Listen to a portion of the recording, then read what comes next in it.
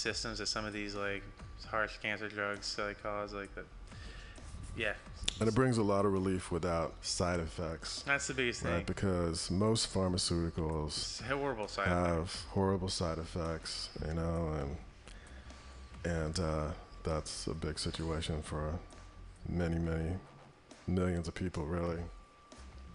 So that's some of the propositions and stuff that, you know, kind of able to go back and forth on, kind of bringing the positive. Here are the things that, and you could say these things are the things that are more necessary for you to get out and vote for, because these are things that can really affect our community in a negative way. Now, your neighborhood police officer, hugely influential to the neighborhood. Someone that knows the neighborhood can create solutions to things on the ground level. Neighborhood police officers that care about the community and the atmosphere of what's going on with the police are more important than ever right now. But if you look at Prop G, there's really this is the kind of police reform that you don't want. Basically, this is saying, and this goes on Prop R too. It's basically the two of them are saying, we're not going to listen to, we're going to kind of file do a filing system for complaints to the community. We're going to we're not going to, like, it's basically the starting of taking things away at the community level. So what Prop G starts with the kind of communication level, getting your complaints to the officers. It's taking away the budget for things like that. This would lead into things like Crime Stoppers, things, community outreach programs like that encourage the community to get involved with the police department. That's taking away money from them, which is super important. And then Prop R goes into micromanaging the police department, taking away your neighborhood cops, like I said. First one takes away the ears and the voice of them, and then the second Prop R, takes away the actual officers themselves. And so you get your neighborhood cops are replaced by a citywide special community, like a community force. It seems kind of ridiculous. Yeah. But, and it's this one, it's kind of like that, that instead of having a friendly face of someone you recognize, it's that officer in a riot, like faceless officer in a riot mask kind of mentality of like, right. Like broad strokes fixing problems like that. And, you know, community, like streets are, you know, narrow brush strokes. So like if you're trying to fix problems, each one's a little dot. Every instance, a little dot. You can't sit there and take a brush and whitewash the entire problem away. You have to, you got to go out and get people in the streets that care about where they are, and you got to build relationships, and that's the only way. Yeah, the problems that we have with our law enforcement right now are going to get fixed. That trust can be restored is building relationships with the officers out there. Yeah, and you shouldn't. If you're someone who's done something wrong, you shouldn't feel like you have to run from the police the rest of your life. You shouldn't, like, they're against you. And you can do something wrong, you serve your time, you get over it, and then, you know, you should be able to build a relationship with the officers there. It shouldn't be, you know, a police militia force kind of idea of like this whole group takes care of the big problem. Community should be building bridges, right? Exactly. That's exactly the. Instead of doing the us against them thing. Yeah. Which, you know, we know is happening. And I mean, it's kind of natural, right? Because they deal with some of the worst situations, right? Yeah, it's and people kind of in the worst places and mindsets and all of that. Yeah. But there is a lot that could be done, you know, to kind of change that in terms of a more of a building bridges type of situation. You know, closer to what happens in some European countries, mm-hmm. right? I mean, I've seen videos of where politicians and some police leaders go to Europe and, you know, they see how things are done there. And it's Very different. Very eye-opening different. You know, here people are treated in a certain way. Yeah. And I mean, it's not. They're not. I think people aren't really treated like people, really, in the way that they are in Europe. And like dollar signs. Where, you know, in some of these countries that are used as examples in Europe, right? It's like they really want to put people back on the street in a better state than they were than they came in, which is a good idea, right? Which is a good idea, right? Instead of here, you know, it's pretty much exactly the extreme opposite, right? People, you know. Yeah, so here it's like you say, people get caught in the system, and it's true. Like, you get caught up in it, and then, you know, you go to jail once, and your record's so shot that you can't do anything. It's impossible to get a job. And then, like, you want to do something better for yourself, and then, like where do you go? Where can you go to make the money to support yourself? Say you have a family, you have family, kids to feed and stuff like that. They have to eat, and you have to make money. But then look at what happens with white-collar criminals, right? Yeah, like the CEO of Wells Fargo, 124, right? 23 million, retired with 120-something million dollars, and you know is not even going to see any type of action towards him, right? Yeah. When he and the other people in management got the people that they had doing that in trouble, right? Of course, passing the buck. Literally pushing the blame onto them, and some of those people, you know, were in trouble because of that, because they were fulfilling the quotas that those people in management pushed on them. And then the other woman who was in charge of that retired with some other huge, it was like over $50 million as well. It's crazy what these people get to walk away with. Yeah, like you said, when the people on the ground level are just getting the book thrown at them. And what was jobs. Elizabeth Warren was saying, you know, if one of your tellers were to take even a $20 bill, right? Yeah. They would be in serious trouble. Yeah, I bet it would prosecute to the fullest extent. To the fullest extent. And he does this thing, you know, basically where people, where their customers, millions of their customers, were being robbed of fees that they didn't know of because they were had accounts created that they didn't know about. Yeah. And you know, I mean, he made millions of dollars because it made the stock go up. Yeah. And he even talked about it, you know, that this is why you should invest in our bank, because you know we're doing this, we're pushing this. I forget what they call it. It's something that relates to the account, the number of accounts teller per incentive person. program type, like they have to take quotas and stuff like that, and it's. Yeah, and it's white collar crime, and like a lot of it's like we're getting away with like loopholes and financial loopholes and tax loopholes and stuff, and we're doing things in the name of capitalism that might not necessarily be morally correct, but you know it's correct on the ledger. So accountability. Yeah, and accountability. And this is something that when Donald Trump in the first debate was asked about paying taxes and stuff. He said, "You know, I don't pay taxes. I'm smart," is what he said. And when it came to the point of not paying employees, people that did him services, he said, I had a company to run, so I took advantage of the laws that were in place, and I was able to not pay people what they owed, and it made profits for my company. And that's a mindset of someone like a politician, like an aspiring politician. He is a piece of work. Yeah.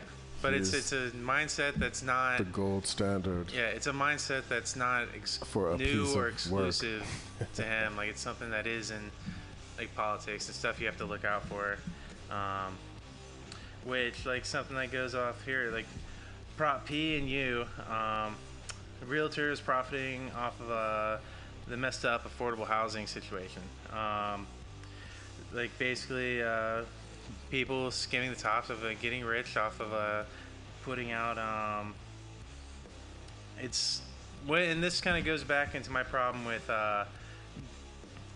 gutting the coffers of the $250 million of the earthquake funds to put into housing, fixing housing, creating housing, and getting things up to code. Is this money goes to private companies and stuff too, and these are heavily one-sided handshake deals that are even in the best situation, like creating housing for like underprivileged people. Like a lot of this, the people that go in to make this stuff, they're um, doing it at a higher rate than the materials they're providing. That's where you get what I like to call like the Walmart style housing that's not built to be there. Like look at the stuff that was made in the peninsula in the 50s, Frank Lloyd Wright, like everyman house style ranch houses. Those will be here in another 50 to 100 years. But a lot of stuff that's going up now, we're seeing um, mid build, they're going up in flames. Like the apartment complex over in the Mission, probably what was that, early spring. Um, it's we're not, these things aren't using masonry. They're using like cheap materials, things to put them up. These are the apartments that are, the ones that are going for. That's the new $1 million minimum for housing in San Francisco if you want to buy. That's that level. So like, imagine what we're getting for the people on the streets when it comes to like, if we got the earthquake fund for $250 million, the actual value of the property that's going to get built isn't going to be anywhere to touch that. And Prop PNU kind of helps prevent that from happening with the property that we do have now that's being converted, that's being made sure it's the affordable housing level. Because that's the thing too. A big, it's not on here, I can't remember the prop number, but another one that's coming up this year is housing for teachers. Live where you teach is their platform. And they're shooting for affordable housing for teachers to either be created or to be allocated, the housing that's available, so that teachers, and this is kind of creating that like bridge in the community that you see with by not putting through things like Prop R or taking away the neighborhood police. The teachers should be the same way. I know our station director here, Pam, used to be big into teaching, and she still does a lot of stuff with like school communities around here to help like keeping her hand in the community with helping children and stuff. And that's what you have to do if you want to create positive change, is like have your foot in the community. So the teachers that are teaching these schools here should be living here at the same time. It shouldn't be forced out because they can't afford on their $35,000 a year teaching budgets. They can't. I mean, they're not going to be able to afford $1 million, $800,000 house to move into the city and start a family with. So I saw that the city was going to create affordable housing for teachers. That's cool. And it's like you said, awesome. Creating bridges. Like you nailed it on the head, nail on the head with that. The only way we're going to keep people out of jail is to start at the ground level, put money into schools. Like if we look back, there's the school board, almost $1 billion going in there. There's the 1%, tax the 1%, $250,000 going in there. There's a Prop M, luxury tax, property tax. That's about $5 million. That's taxing things over. There's a property value over $5 million, which is a huge portion of San Francisco. That's $40 million of the city college. So slowly, if we work and do the right thing, there's a potential in this election to really set up a really good foundation to build off of, like getting money to schools, making sure the money and the work that we've done is still there. Doesn't, we don't take away from the money. Like we keep it going forward. It's one thing. I was lucky enough to have a really good experience with a higher level education in the public school system, but it's something that I had to make sure I got to a certain school. It's a lot of things I had to do to get into that, and my school system was lucky enough to be able to awarded certain grants to be able to have these kind of systems, and seeing like the payoff of that, like be able to have the things that like make a kid want to keep learning if you can give that, I mean, then that goes a really, really long way when you just have the tools there, because kids are like sponges. You know, give them a good teacher and give them the tools so they can keep growing and building on things, and then, you know, they'll take it and they'll run with it. Yeah, that's my Get Money to the Kids platform. But yeah, you can't. You gotta be really careful when you let people like start playing around with money and that's what happens with the realtors in San Francisco. They see $1, they'll run with it. Yeah. So, what do you think about Prop Q? Kind of giving the police the power to kick off homeless people from their encampments and stuff. Well, I think that the city has enough of a budget to create more workable housing Like, for what'd you for say they homeless brought people. in with property tax? I read, I think it was maybe a year or two ago now that the city collects over $1 billion a year just in property crazy. tax. That's crazy. Just in property tax, and we have, I think it's like 700,000, under 1 million people here in the city, right? And you know, if there's a catastrophe like Hurricane Katrina, right? It's like immediately there are like pop-up, you know, housing communities, right, with the trailers or even tents and all of that. And I mean, you know, the situation, it is a crisis. It is a housing crisis, you know. And there are people in the 1%, right, that people would say here in the city that just complain about it, right? You know, for obvious reasons. You know, it's an eyesore. It's not something nice to see, right? Seeing these, you know, shabby looking, you know, little tent cities that just look not so great, right? But the city can actually do something proactive and creative about it instead of reactive, right? Like sending, you know, police and people to break them apart and kick people out, take their stuff, right, so that they freeze and are sick, and, you know, give them tickets, criminalize it.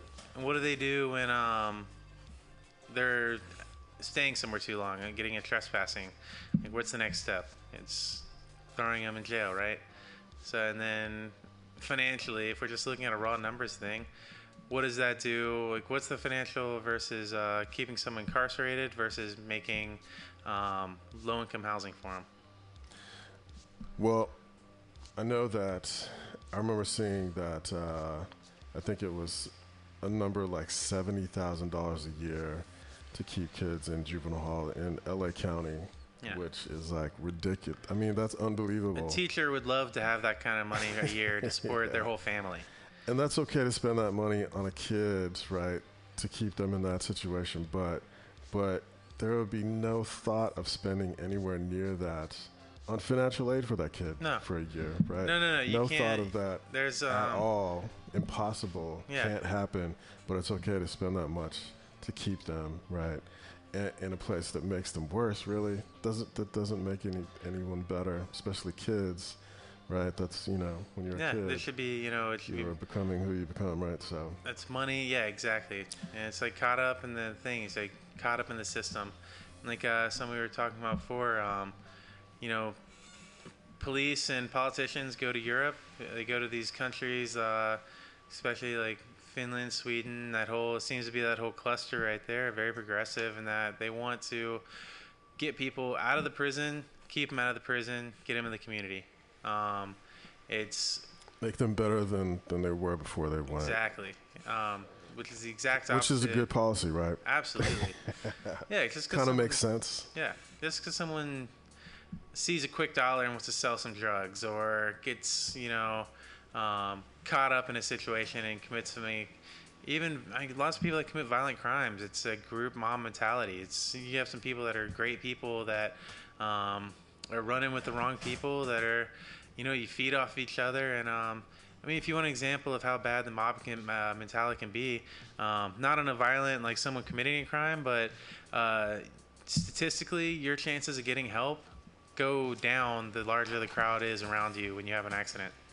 So if you have 20 people sitting around you when you're having a heart attack, you have a very slim chance of any one of those people calling a ambulance, because it's someone else to do it, someone else to take care of the problem, someone else to do this, and I mean that's for something simple like that.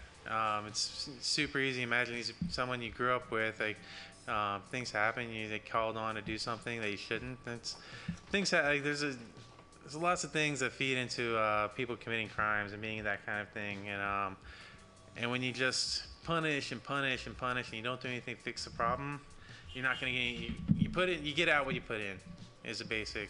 Definitely. Definitely. Yeah, like I'm a chef. Like that's what you say. Like when we make stock and stuff like that, the basics. And a lot of restaurants, they like to put in the trim, they like the trash of it. But I've always had a mentality come up. It's like, well, you're gonna get out the product that you put in. That's right. Yeah. That is right. Yeah, and then that kind of like wraps up the key issues in this year's local politics. I'm sure the November election, November 8th, one day before my birthday. So I'm sure we can get in here for a presidential / birthday show the Saturday before that, and we can give you guys what we think about the national climate. Definitely. And we can do that. So we are definitely going to have a say on that. Let you guys know, because locally, some really big topics and things. Like I said, keep the foundation and build on for getting the right kind of school systems going. A lot of jail things going on. Legalization of marijuana, things to get people, hold them accountable in a city hall level. So a lot of good. It's a huge local year, but it's just as big of a national year. So and international too. Things about our future, like emissions. Like we've hit the 400 400 parts per million for carbon in the atmosphere or something like that. Past the point of no return, according to many scientists. Yeah. So Germany said they're going no more. It's going to be like all electric cars in production after 2030, and that's the kind of big things we need to happen here, or else there won't be a here. And what does Trump say about climate change? He said it was a hoax created by China. Listen, and we're not, and everyone that thinks we're trying evil purposes. Yeah, everyone that thinks we're trying to save the planet too. That's the wrong mentality to be in. Like the planet's not going to stop being here. This planet's going to be fine. The planet's been covered in fire. It's coming covered in ice. It gets blasted with nuclear radiation from the the space every day. So it's going to be fine. It's not save Earth. It's save ourselves. Save our life. Save. That's why Elon Musk, modern superhero, is pushing for to get us onto Mars, to colonize other planets. Why it's so important, because we're killing this one, and for us to go on, we have to do that. Like we're not saving the Earth. We save ourselves. Save people. SOS. Yeah. the only species that's causing its own extinction. All right. Well, so that was our take on the pissed off voter guide. Yeah. And we will definitely be back with more coverage on the election and the political scene coming up.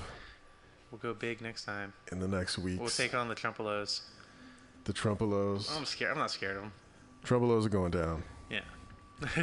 Take your hatchets and Fago. Get out of here. We got bars on the windows. Come on, we're not scared of you. And we'll be back.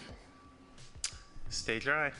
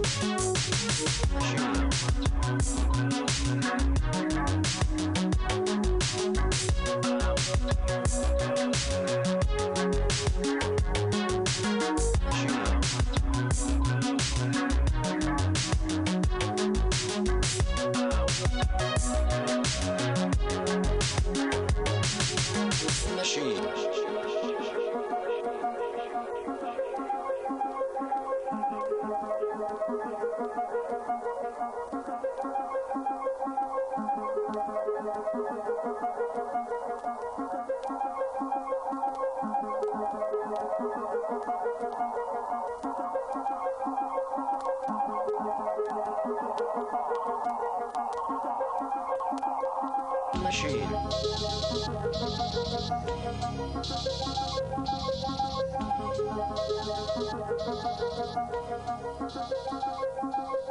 Machine.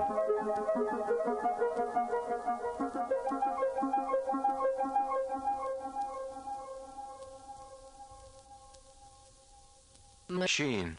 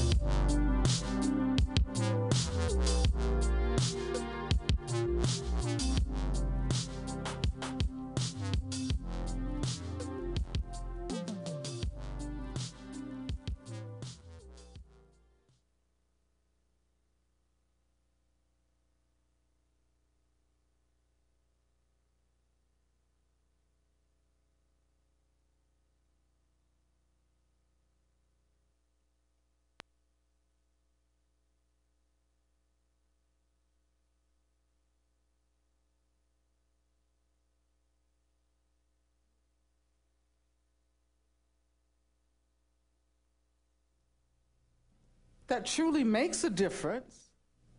And that's the kind of diversity I want, difference that is going to make a difference.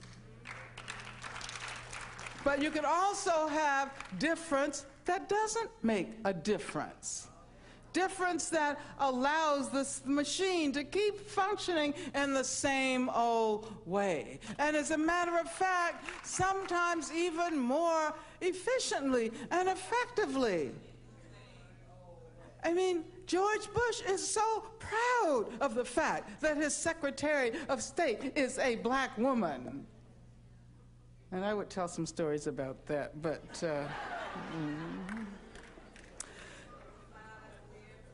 if we embrace weak notions of diversity, it is a concept that promotes, it seems to me, a hidden individualization of problems and solutions that ought to be collective.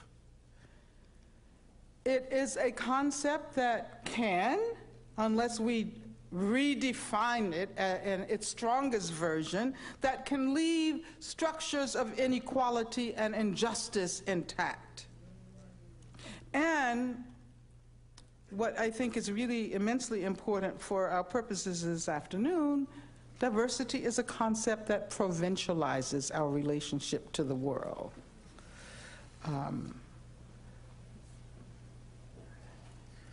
And we live during an era that is called globalization or something like that. Right? There's supposed to be this instantaneous global transmission of knowledge. The products we purchase for our daily use are produced and distributed by and large on the global market. We wear the sweat of global workers, especially young girls and women. We wear their sweat on our bodies. We consume a disproportionate amount of the world's energy. And therefore, we live as if the rest of the world were simply there for the purpose of serving and confirming what is represented as our way of life.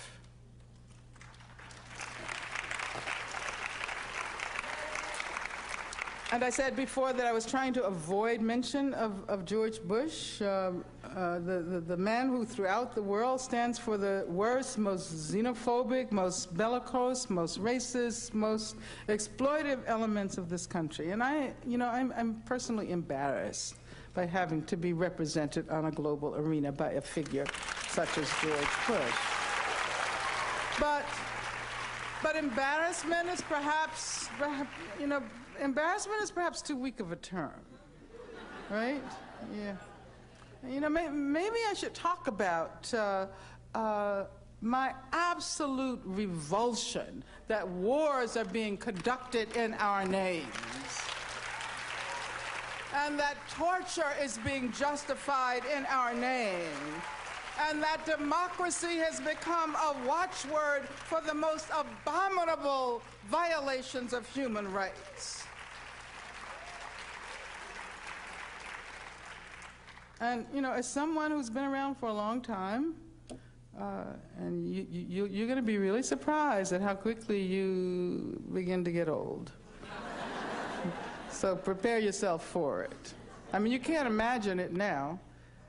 But then those of us who are old can't really imagine being old either, so I always put it that way, because we always think of ourselves, as, and I think that's important. We should. So I was going to say, never in my 62 years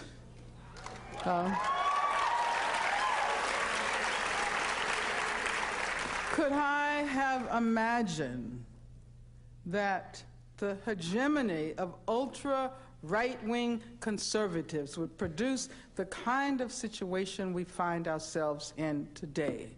Not only war and torture, but a political discourse that aspires to persuade us that democracy can become this watchword for terror, for torture, and for the wholesale denial of individual and collective rights.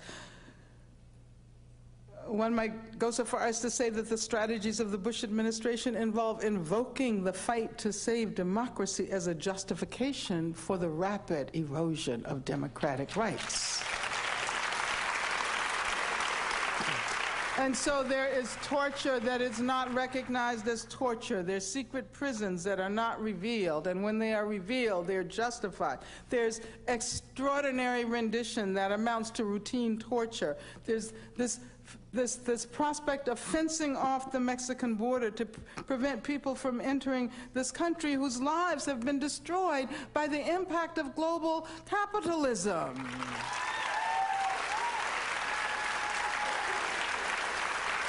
And of course, we need to tell Arnold Schwarzenegger that the prison situation is horrendous. And California is at the very bottom of the list.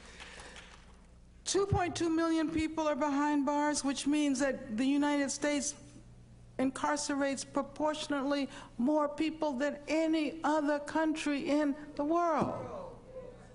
And the prison has also become the paradigm for new modes of democracy or capitalism.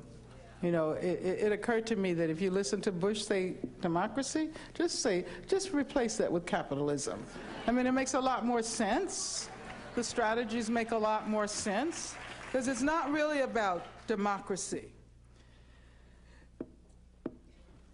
This is a depressing situation. It's really depressing. But it doesn't have to be depressing. And it's only depressing if you assume that the way things are today is the way they will be tomorrow.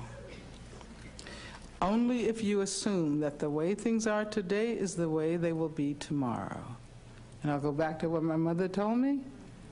This is not the way they are supposed to be, and they do not have to remain this way.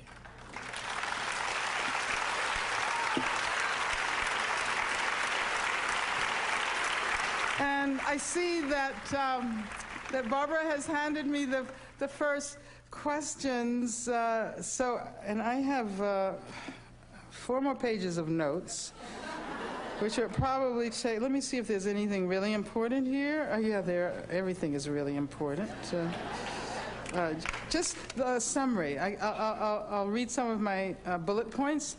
Feminism need not be only about women, nor about gender. We can think about feminism as a methodology that can better enable us to conceptualize and fight for progressive change. And that is because the kind of feminism that I'm talking about calls upon us to seek out connections, to make connections that ought to be obvious, but aren't because of the ways in which our perceptions of the world are so deeply ideologically influenced. So I wanted to ask, what is the relationship between the movement against sexual violence, which we usually think about as individualized, sexual violence against women even. So what is the connection between state violence, state sexual violence against women? Think about that. We assume that it's only the individual that can be the perpetrator of such violence, and we excuse the state, even though we see what happens in Abu Ghraib, even though we see what happens in Guantanamo, even though we see how sexual coercion, which has been a part of the daily routines of women in prison for decades and decades. And I'm talking, I always like to point out that we take the strip search and the cavity search for granted as something that women deserve just because they happen to be in a place that's called a prison, that they get to be sexually assaulted. And I can point out that I experienced that myself when I was in jail. And it does not feel any different from sexual assault by an individual. So we need to make those connections. And we need to incorporate this into our Take Back the Night marches, for example, those connections between state violence and what we might call privatized individual violence. And then I'll just tell you what I was going to talk about Mumia Abu-Jamal, so maybe someone can ask me a question. I was going to talk about a number of cases, taking the opportunity, since I do have, somebody told me it was, what did you say? Your stage. It's my stage, so. So I was going to take the opportunity, since it's temporarily my stage, to talk about some of the work that I'm so passionately involved in and committed to. I was going to mention the case of Mumia Abu-Jamal. I was going to mention the case of Leonard Peltier. I was going to mention the case of the Cuban Five in Florida.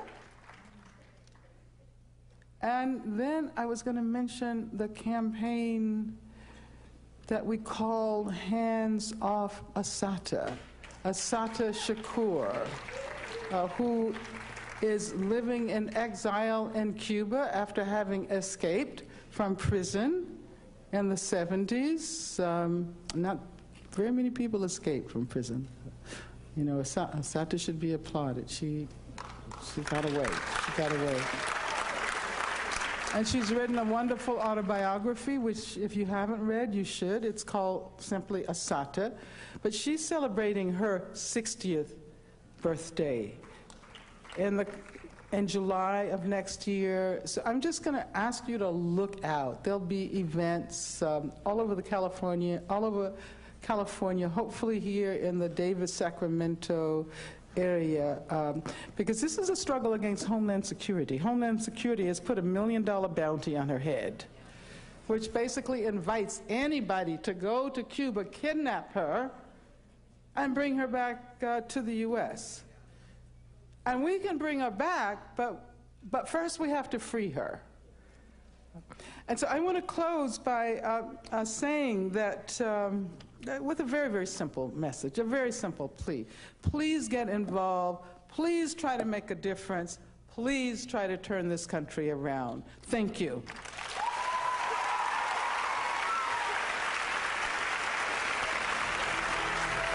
Thank you.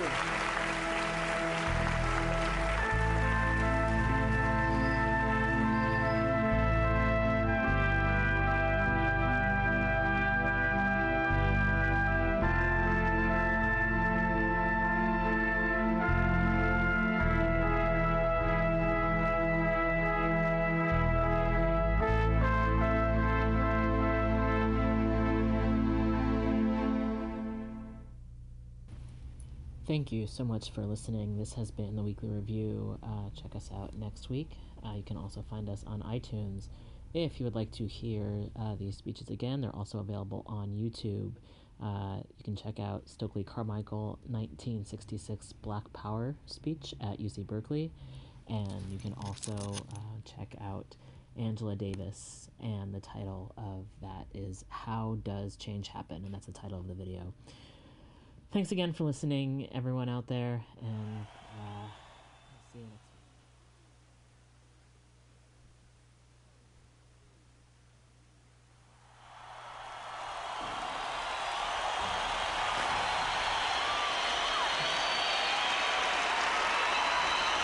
Thank you.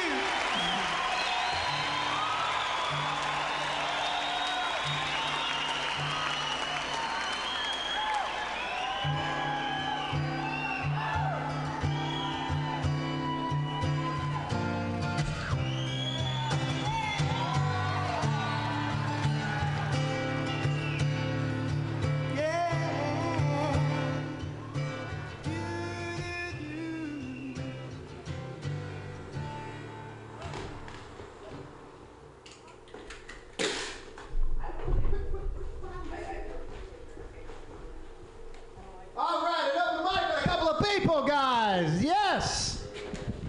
Round of applause for me real quick. Yeah, is that actually on? Bodie, go check the sound booth. Make sure that we are up and running at 10 Pizza's 10-minute mic. What? Can you make sure this microphone is actually working? Yeah, put that. I checked just a second ago. Should be on S1. S1. Welcome in, guys. Have a seat. Have a seat, Bodie. Can you hear me nice and loud? All right. You know what? If you'd like to be a big help, go ahead and step up there and turn that little dial so I could hear myself yell. Where's the dial? You will see a dial up there. Oh, I see. Just climb up on there. You will see a dial. Hello, everybody. My name is Ethan. I am hosting today. Ooh, yeah, not that loud, but yeah. There's my voice. I like my voice. That's a good sounding voice. I'm the one hosting. I'm not Tim Pizza. Tim Pizza, I think, didn't feel like leaving Oakland today. That was his reasoning. So if you guys would like to join in with me real quick, I like to do something on the count of three. Let's go ahead and yell, "Fuck Tim Pizza." 1, 2, 3. Fuck Tim Pizza! There you go. When you listen back to your podcast there, Tim, you know I love you. All right. He's at Folsom getting peed on. Yeah, he is. Folsom getting peed on. That's going on, man. I saw as I was driving around, I just went to go, earlier today I was driving my bus and I was getting rid of my pee bottles and collecting like more bottles of filled pee. You know how that stuff goes when you live on a school bus. That's how it goes.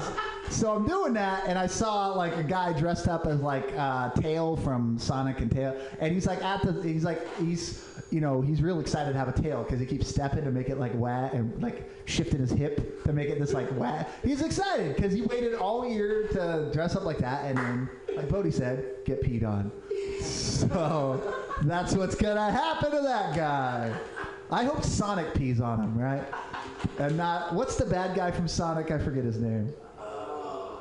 Eggman! Oh, that'd be even better if he probably wants Eggman to pee on him though. I don't know. You guys, a round of applause. Anybody been peed on in here? Oh, wow. Yeah! There we go.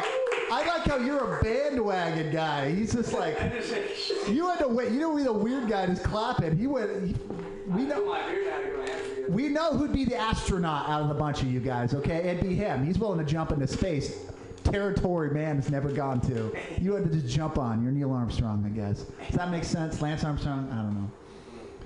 Oh, man. I don't know. Like, I thought I put on a clean shirt and I left, but apparently it's just like right there. So it's how it is. I live on a bus now. It's not really. I had I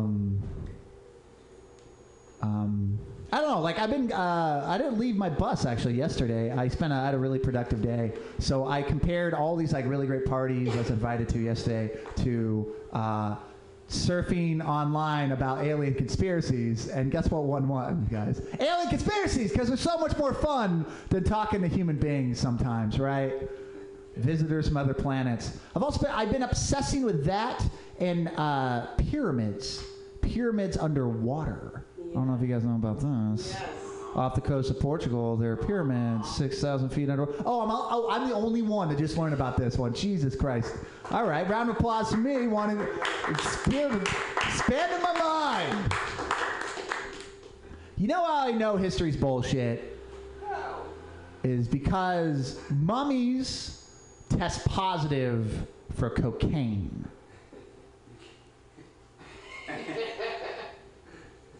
And you know why it's a big deal is because cocaine doesn't grow in Egypt, never has, never will. So it means one of two things. It means that there are trade routes established well before a written text, which is about 6,000 years ago, or two, the pharaohs had the world's best coke dealers. Just guys hopping in a canoe. I got you, Pharaoh. I'm going to take care of you, baby. I'm not sure. I don't know. The Egyptians have, you want to click it down a little bit? You got a little feedback. It's cool. I like Hendrix. I enjoy feedback. Oh, man. You guys ever see somebody so pretty that they make you feel bad about what you had for lunch? He's like, oh, man, I should not have had candy bars today. That chick is gorgeous. Oh, man. I'm going to eat kale, and then I'll get a girl like that. I'm sure she's full of substance. She looks that good.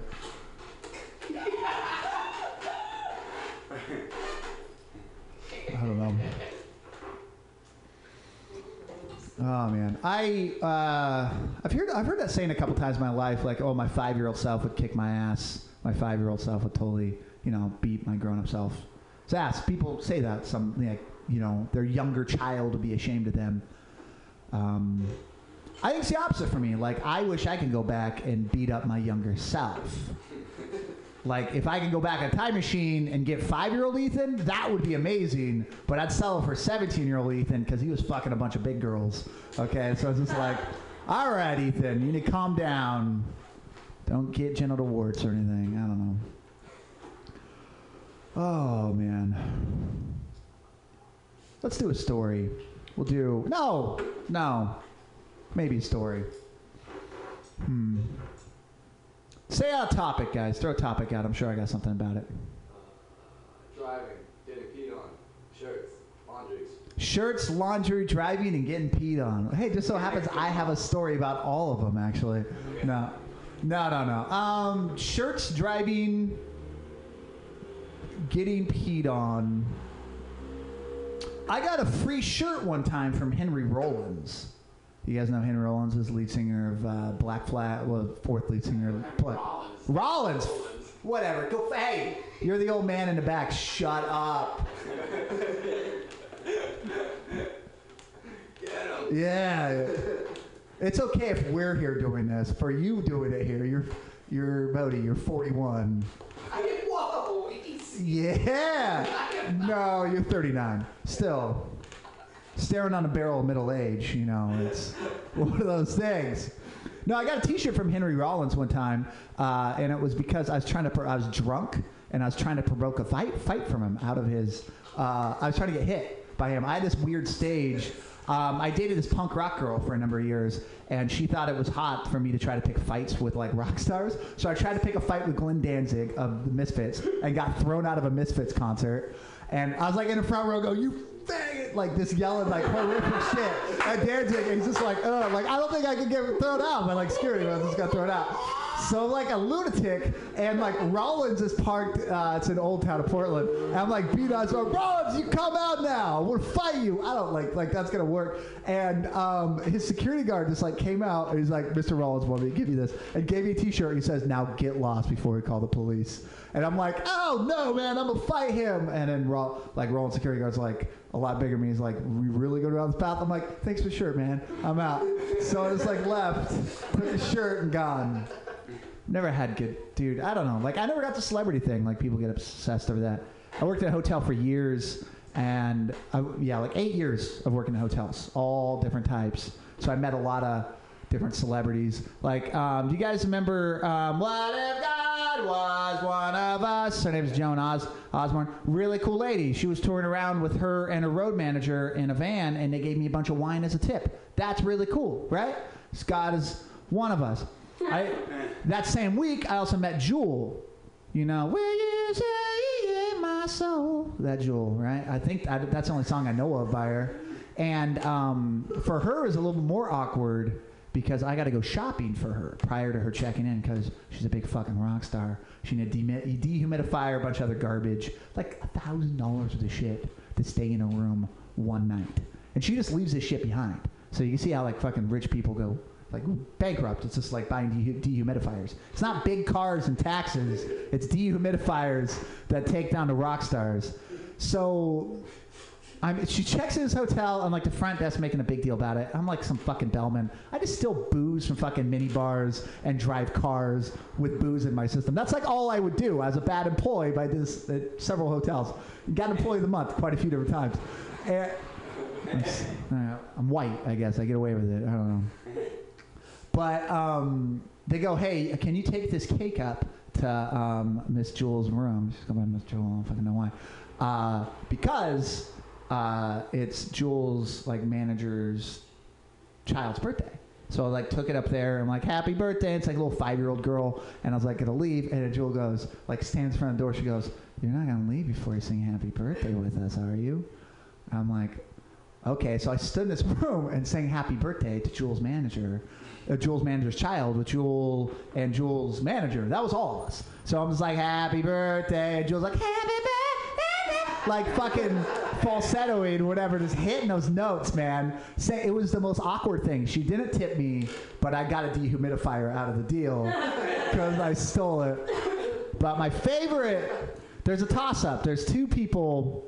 It all happened like in one sequence in a very, very shitty town. If you guys ever get a chance to go to, it's a place called Vancouver, Washington, not BC. So you have Portland, Oregon, and then the Columbia River, very gorgeous river, and on the other side of that, just north of there, is a garbage town with methamphetamine and where Sam Elliott, the actor, came from. That's it. That's all they have, and that's Vancouver, Washington.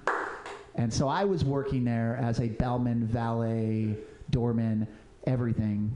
And there's one of 2 things. Is I met the Beach Boys, which is really cool, minus Brian Wilson, but add John Stamos. Whoa. Yeah. Beautiful, beautiful man. Fucking, what's her name? Some server just disappeared up into his room and then like came back and like, what did you do up there for 2.5 hours during your shift? And then like 2 weeks later, she's like, I'm going to go hang out with John in Miami. Oh, you did stuff with your mouth up there. That's what you did, John Stamos. But my favorite all-time person I've ever met was, I just have that face, is Kirk Cameron from Growing Pains. I was, this hotel had huge like convention center space, like 40,000. So we'd have like 1,000-person events on weekends. And so I show up and I'm like, hey, deliver boxes to this room. So I deliver a whole bunch of boxes to this room, and this guy's just like some ass in the corner of the suite. And at one point, I'm like, he kind of looks like Kirk Cameron. So I go, hey, before I leave, after I see he doesn't give me money, because this is what people do when they don't tip a bellman. They just have their hands like that to make it very clear that you're not going to do that. That's somebody that's expert at not tipping somebody, by the way. That's expert people. Because most people just hold their hands and then like all just grab hands that are closed, assume that there's money there. Because that's what a bellman. I've done that plenty of times, and there's been nothing. And I've just like grabbed a hand, and there's no money, and then just shuck it awkwardly like that. I've done that a lot of times in my life. I have no shame anymore. No shame taking money from people. So, it was funny because I was working a job. That's where I developed not being homeless on a bus. So I take him up there. I was like, hey, has anybody ever told you look like Kirk Cameron from Growing Pains? And he goes, no, never got that. I'm like, oh, well, you look a lot like him. And I go downstairs, and Nathan Kalana, El Capitan's having this like big meeting. So like, we're gonna have like Valley, like 500 cars. It's gonna be stupid busy. He's like, whole team of guys. He's like, but yeah, there's this Christian adoption thing. They have Kirk Cameron speaking. I'm like, Kirk Cameron from Growing Pains? He goes, yeah, what fucking other Kirk Cameron would it be? And I'm like, I may or may not have already met him. And so I'm like, I just feel like an asshole. Don't think anything of it. But I come down. There's like a big downtime with those events. Where there's no cars, everybody's parked. So I'm like wandering around the hotel trying to get free food, stealing stuff. You know, whatever I do. And I steal a lot from employers. And these giant service elevators, it's like they're massive, like as white as this room. And one of them comes down, and who comes out of it? Mr. Rockstar, too fucking big to come out of the other elevators, Mr. Kirk Cameron. And so he kind of crosses, I kind of ignore him, I step on, I turn around, look at him, and he takes like 2 steps away, and he turns around to me and goes, Kirk Cameron, nice to meet you. What? You want to go, Kirk Cameron? I was like, Kirk Cameron! I hit the elevator as it closed. I almost fought Kirk Cameron, guys. That's the moral of the story. Not a good story. I just wanted to bring that up. This is a great mic for mics that just try stuff. It doesn't have to be in joke form, guys. I just rambled about people that I don't like, okay? But I'm real excited about your first comic. I think it's you, isn't it? Yeah. Oh, guys, radio listeners at home, all 4 of you. Hello, Shelley Strebel. I'm assuming you're one of them. Your first comic, guys, I want you, on the count of 3, I'm going to say the comic's name, and I want you guys to lose your shit, okay? I want you guys to go crazy, okay? 1. We're going to go on 3, not like 1, 2. I'm going to say 3, and then we're going to clap, okay? You guys understand that? You got that? Okay. 1, 2, 3. Yeah! Ladies and gentlemen, Mr. Keegan Ferguson.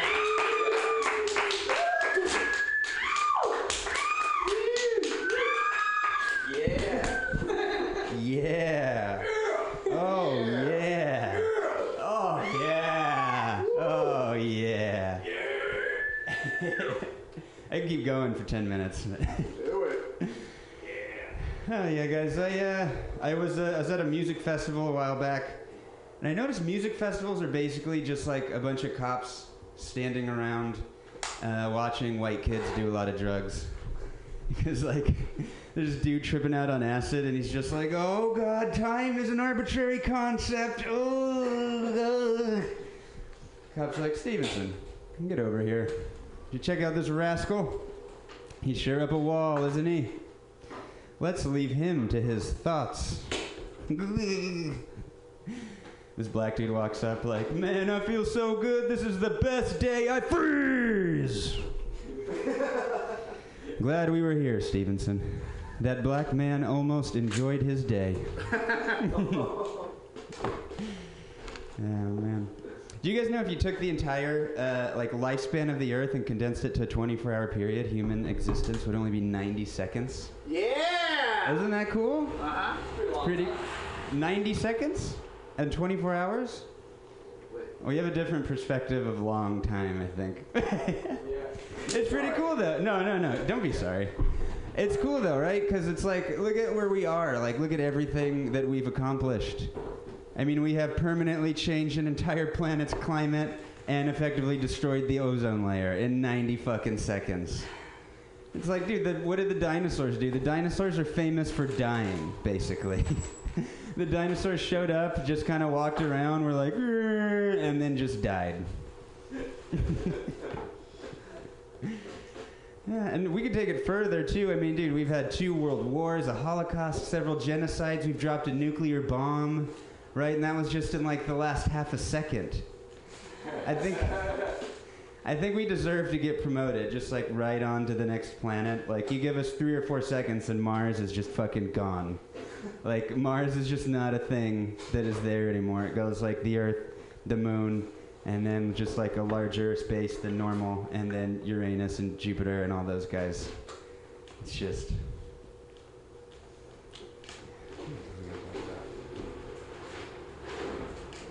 I mean, I guess if we were going to like colonize another planet, we could throw some animals up there, right, to make it a little bit more interesting, like some lions and whales and whatever. Just like, hey, look, there's an animal trying to live his life out naturally.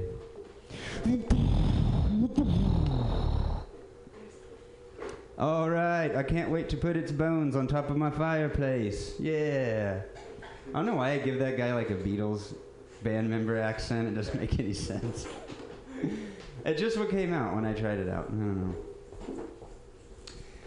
Yeah, dude, what we do to animals is so fucked up. Like all this factory farming, whatever you call it. It's so I mean, you've all seen the videos of them, like, you know, with the cow on the forklift and it's like tipping over. It's fucking terrible. It's terrible. But we do this so we can have like cheap, easy meat, right? And it's like, in my opinion, we should shut all this shit down. Shut it all down. Let all the animals free. Except for pigs, because I'm not going to stop eating bacon, and neither are you, honestly. Bacon is so fucking good. And to be honest, I'm not going to stop, because if we're going to be living in this, like, you know, wasteland of a planet and all this stuff, and we're going to hell in this handbasket, I'm just going to put bacon on fucking everything, because why not? And another thing about how powerful bacon can be, you know that expression that you can't have hatred without jealousy? No. Yes. It is an expression. Okay.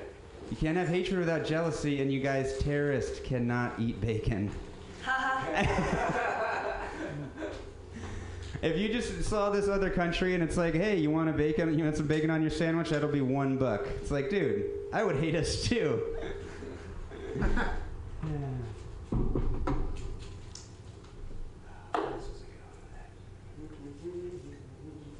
Yeah, and can you imagine if they asked you, like, Keegan, you would really take a couple slices of bacon over 70 virgins in heaven? You'd be like, well, first of all, none of those 70 virgins has any idea what they're doing. But that bacon on my turkey sandwich knows exactly what it's doing. And I am okay with that. Yeah, I hate rap artists, guys. I really hate rap artists, and it's because they're always just at the club, but they never tell you what club they're at. Right? It's like, we're in a titty bouncing race, that ass in first place. I'm popping bottles while I make it rain in your face. It's like, dude, where the fuck are you? This place sounds incredible. When I go to the club, I just wait in line.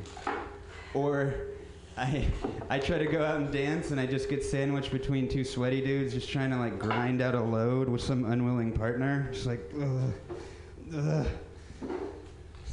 I don't even know where to go in clubs. Everyone's kind of standing around, or like just like a mass of people. And I told my buddy, I was like, dude, I don't even know where to go. Like, what do I even do here? He's like, oh, dude, just go grab a drink. I'll meet you over there. I didn't see that guy for 2 fucking weeks, dude. I just don't understand how these places work. Really, the main reason why I go to nightclubs is so I can have a drunken bacon-wrapped hot dog at the end of the night, and that's essentially my main motivation. Yeah, I like to drink. I don't like clubs, but I do like to drink. I like it for like the social aspect, right? Because people open up and you like learn shit about people. Like my buddy was telling me about his new boyfriend. He's like a PhD, like the #2 scholar in the world in his field. And I was like, dude, that's so crazy. I can't wait to remember none of this tomorrow. Yeah. And I hate when people use alcohol as the crutch, though, right?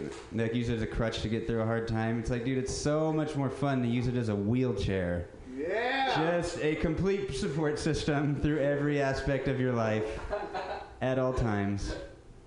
It's like, Keegan, your grandma's dying, your mom's going through bankruptcy, and your girlfriend's going to leave you. It's like, oh, I can't hear you over how drunk I am. Do.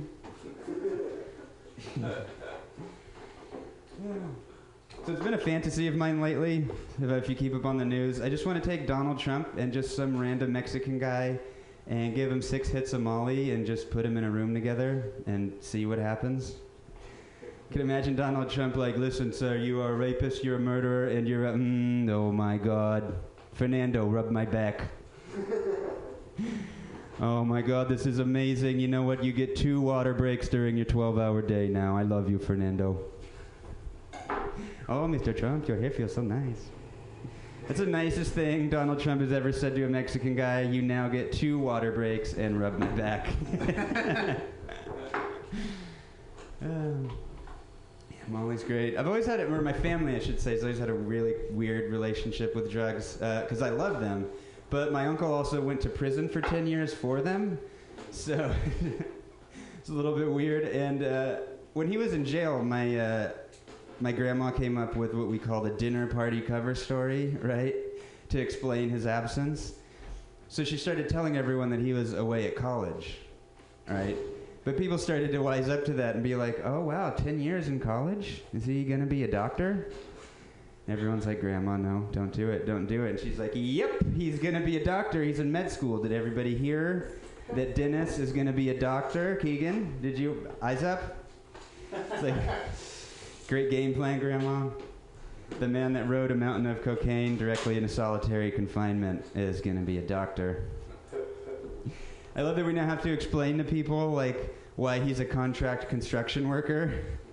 It's like, wasn't Dennis in med school? It's like, oh, yeah, you know what? He just likes to be outside. You just spend so much time in that fluorescent lighting. Oh, just who needs it? I noticed that Dennis has, you know, Nazi insignia tattooed all over his everywhere. Yeah, that's, you know, he's a real art history buff. Dennis is. It's his double major, actually. Yeah, Grandma. She is proof positive that you can, no matter what life throws at you, you can always navigate your way through it on nothing but lies. Yeah! I think 9.5. Was there anything else? Oh, yeah. So, I'll do like one more thing, and then I think I'm out of time. Oh, you do your time.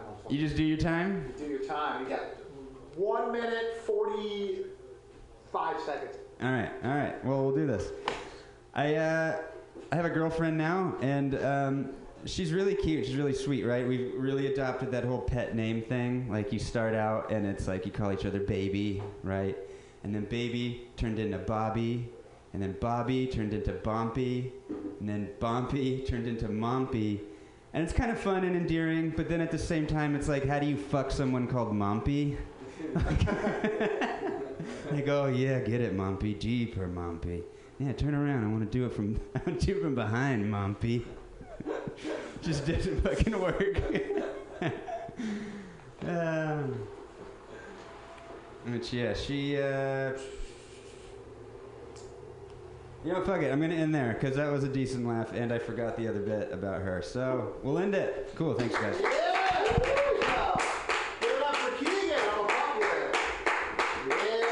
Keep it going, guys. That was awesome. Did your uncle go to jail for? I'm gonna fill your time by eating watermelon. What did your brother, your uncle go to jail for? Well, actually, it was drug trafficking, robbery, and aggravated assault. He was a drug dealer, and then someone stole his shit, and he went to their house and enforced it and beat the shit out of him. Yeah. That's a good uncle to have. He's great. He's super cool now, but. I mean, if he's selling cocaine, I think it goes without saying that your uncle's cool, right? It'd be more of a trip if, like, no, he's like the biggest fucking asshole. Like, yeah, it's like totally, he's a jerk. Never says my drugs are good enough. Oh, bad uncle. Oh, man. I'm having fun, guys. That was really good. Keep coming out. Yeah, it's the 10-minute mic. It's a lot of awkward stares, you know. The most important thing about this mic is to try out stuff, and more importantly than that, get used to awkward silence. If you can make them feel weird, it's even better. See, he won't even make eye contact with me as I eat watermelon. That's even weird for me. All right. I'm excited about your next comic. She currently drives a car with my ratchet straps holding down the hood of it. Please welcome to the stage, Miss Alyssa Westerland.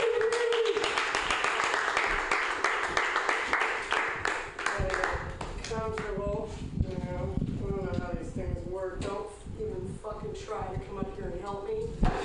I don't like that shit. I don't like it when you fucking men try to help me with shit as if I need your help. You're only there to help me when I don't need your help. You're only there to help me carry shit after I got it all in. You need help? No, I needed help 20 minutes ago. You fucking... Ah!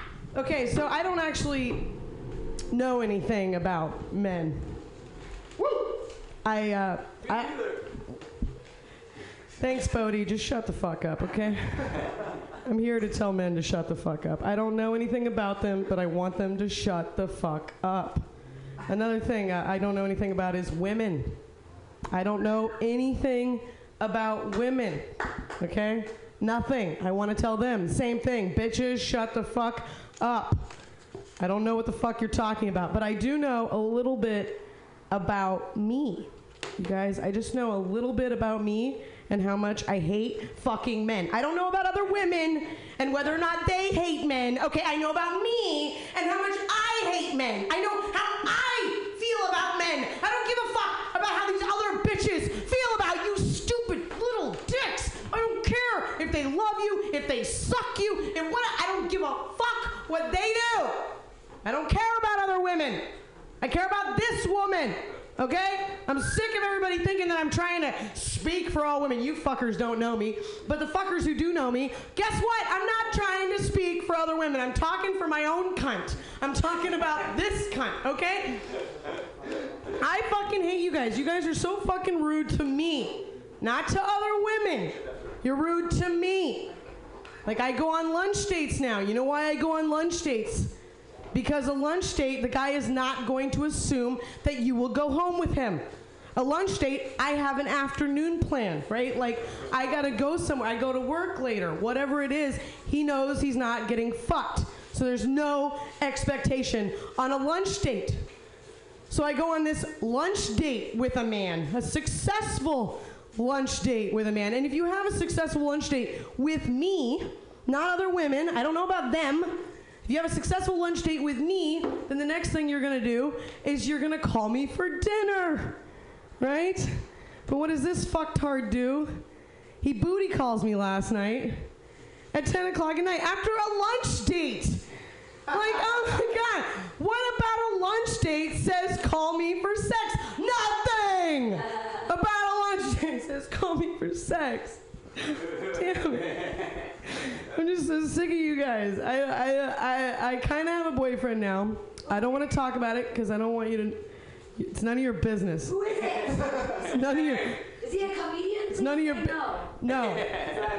But you know what's crazy, you guys? Even if he wasn't a comedian, he will soon be one because every man that I hit it off with, as soon as he finds out I tell jokes, he's like, you know, I always wanted to do that, and then I say, get the fuck out of my house. Get the fuck out. Oh, you always wanted to do that. Why is it that every dude you tell jokes? Oh my God, you know, I always wanted to tell jokes. You know, I told a joke one time. You know, I think I'd be really good at that. Suck my dick, get out of my house. You're not a comedian, you fucking write apps. Okay, you're not a fucking comedian, whatever the... Get out of my house. I don't go around doing that to people. I meet a doctor, I go, you know, I always thought I should get into that. You know, I always thought I'd be really good at that. Why? I must make it seem really cool or something. I got these notes. I just want to talk about me because, like I said, I don't know anything about men and I don't know anything about women, and I'm not talking for other women. I'm talking for one cunt. This is just going to be the one cunt set. Okay? Do you guys have any questions for me? Do you have anything that you would like to know about me specifically? Not all of women. Who are you dating? His name is Freddie Mercury. He's a stuffed turkey. And I got a strap on this stuffed turkey. And I'm just, Freddie, baby, Freddie. I mean, I've always had a thing for gay men, and I love turkey. I don't like bacon. I don't fucking care about your bacon, okay? Who is it? So I want to talk about the Pope because that shit was cool. Everybody says he's so cool. Everybody likes him. I don't care about other people, obviously. Again, I just care about this cunt. Okay, so this cunt, you know how she feels about the Pope. It was kind of crazy because when I was a little girl, I wanted to be the Pope, right? I wanted to be the Pope. And I went to my mom, and I was like, Mom, I want to be the Pope when I grow up. And she said, well, honey, I mean, that's going to be rough because you have a vagina. I mean, we could get you a sex change, but I don't think they believe in that either. So then I did some research because I was really excited about being the Pope, and I knew I could prove my mom wrong. So I went online, and I was like, Mom, look at this, look at this. It says here that even though I can't be ordained, I can still service the church. What does service mean, Mom? She goes, fuck, fellatio. I said, Mom, what does fellatio mean? And she said, intimacy.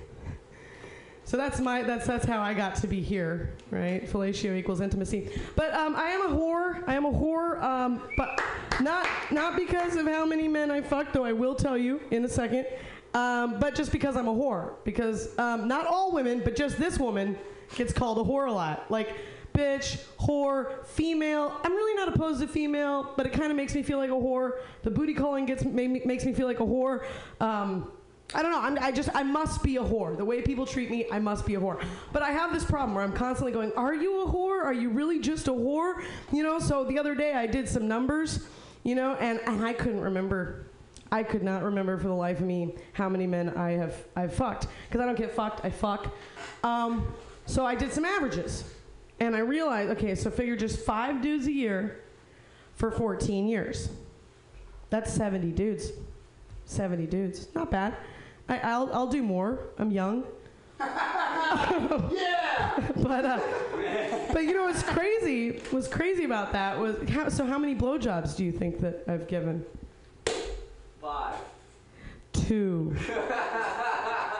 2. Crazy, right? Like, I sucked the cocks of both of the men I was engaged to. It's beautiful, right? So just so you guys know, when you're out there in the world and you're lost and you're scared and you forget what intimacy is, just remember, it's fellatio. At least that's what intimacy means to me. Thanks, Mom. Okay, what else do I want to talk about? Pope. Me. So my, me. But it turns out shitting on the Pope is very unpopular. It's just very good. I got him. Finally, this guy. Okay. I like him. He's new. So I got 900 reasons I'm not going to get married. You want to know what they are? It's a long list, right? You think I can go through that list in less than however much time I have left?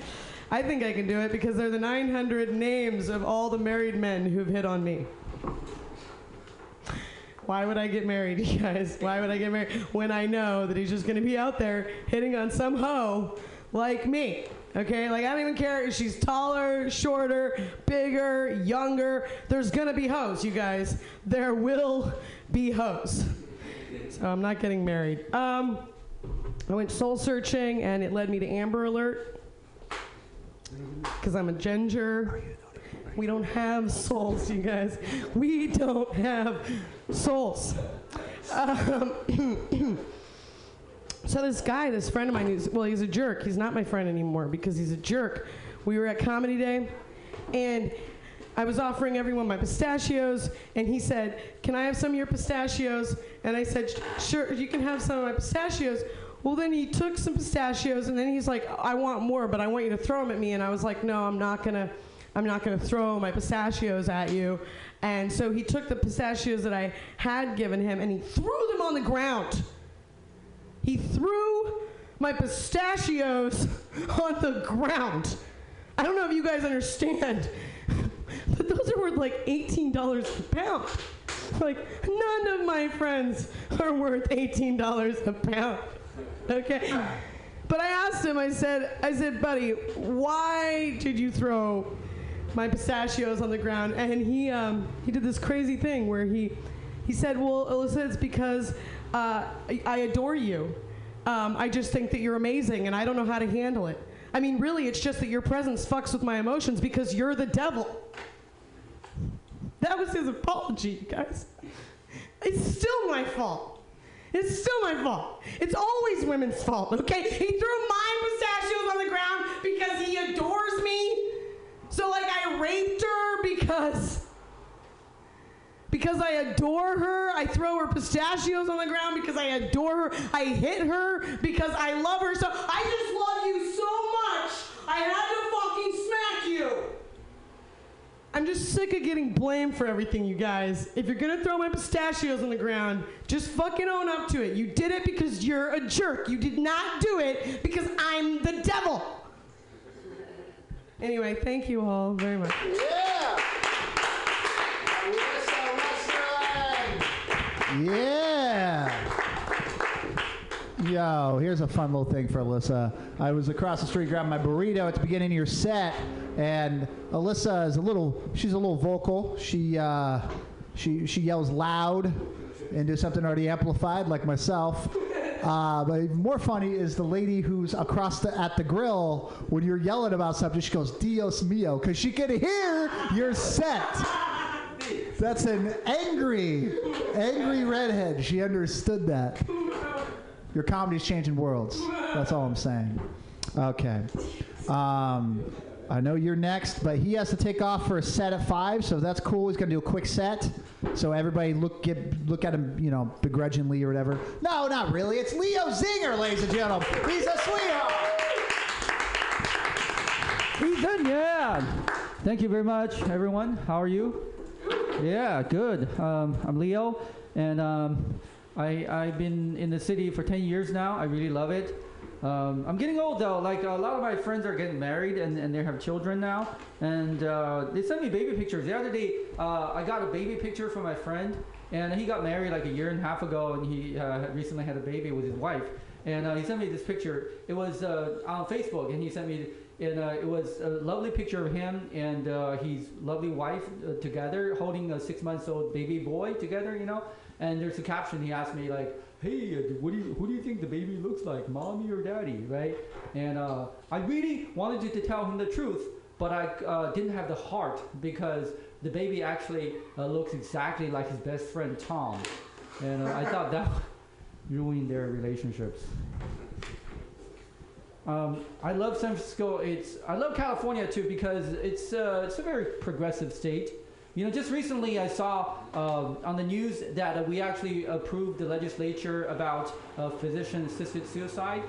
We became like the second state in the country behind like Oregon. So we fought for that. We gave the people who can't hack it options. And but I understand we do it a little bit differently than Oregon actually.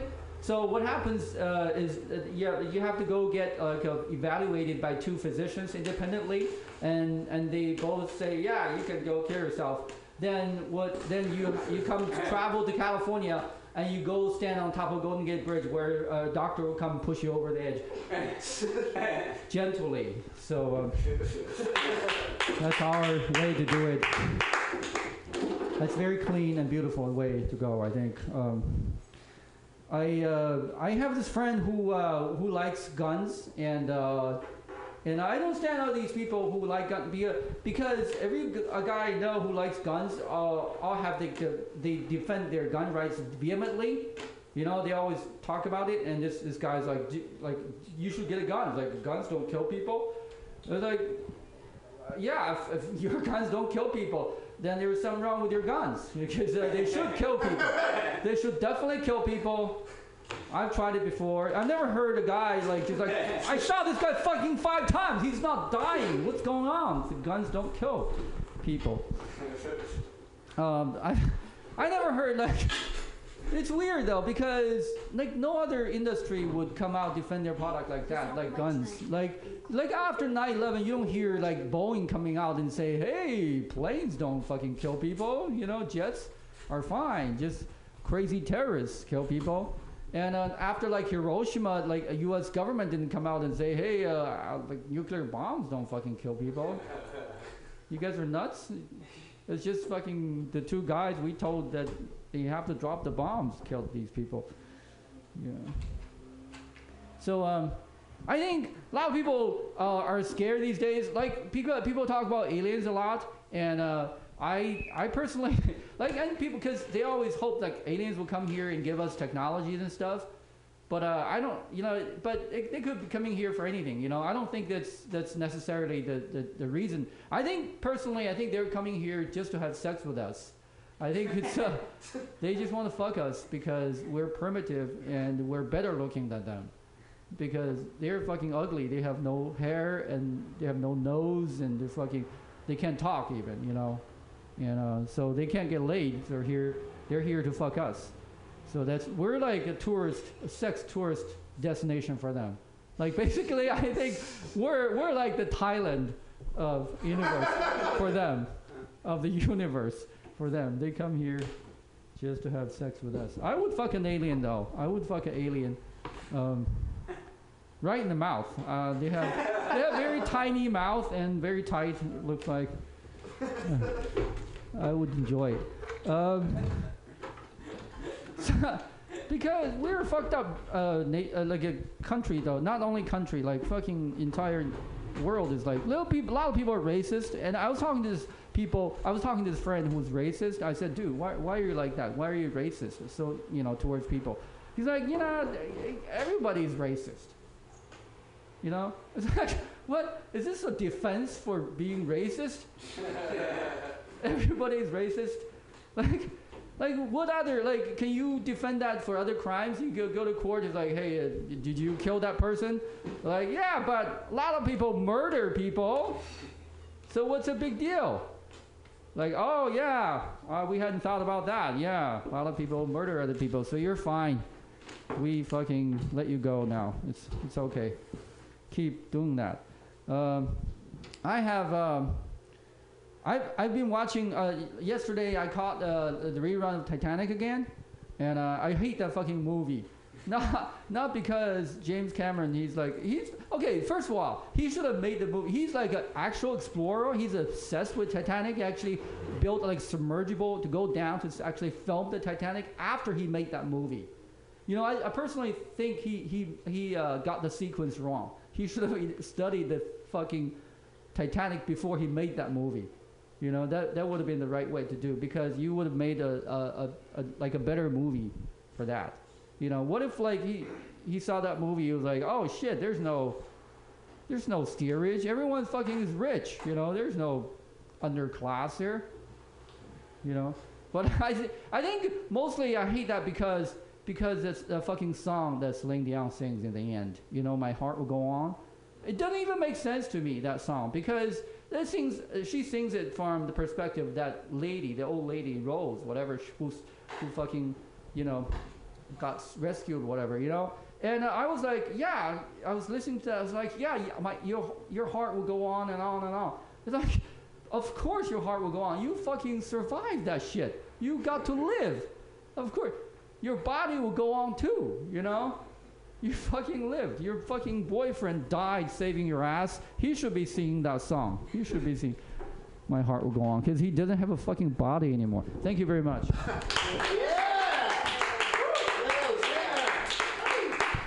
Leo Zinger hating the Titanic. Did you guys hear about the conspiracy theory about Titanic? How it never actually sank? No. Yeah, I'm just lying up my ass, actually. Just making up stuff. You can just lie. Yeah, it's so much easier. You guys should all try it. Just lie up here about everything. My name's not even Ethan. Okay. I'm excited about your next comic. I feel bad about skipping him, but Leo got these big fancy dates. But I would stay and listen to you guys. Next time I'll... Boo him out, guys. Boo! We love you, Leo. Boo! Might I also point out that Alyssa left, so if you guys want to get your chauvinist guy stuff out. No, joking. Oh, all right. Well, moved up here from LA. He's a good guy. Welcome to stage, Mr. Chris Ville, ladies and gentlemen. I gotta.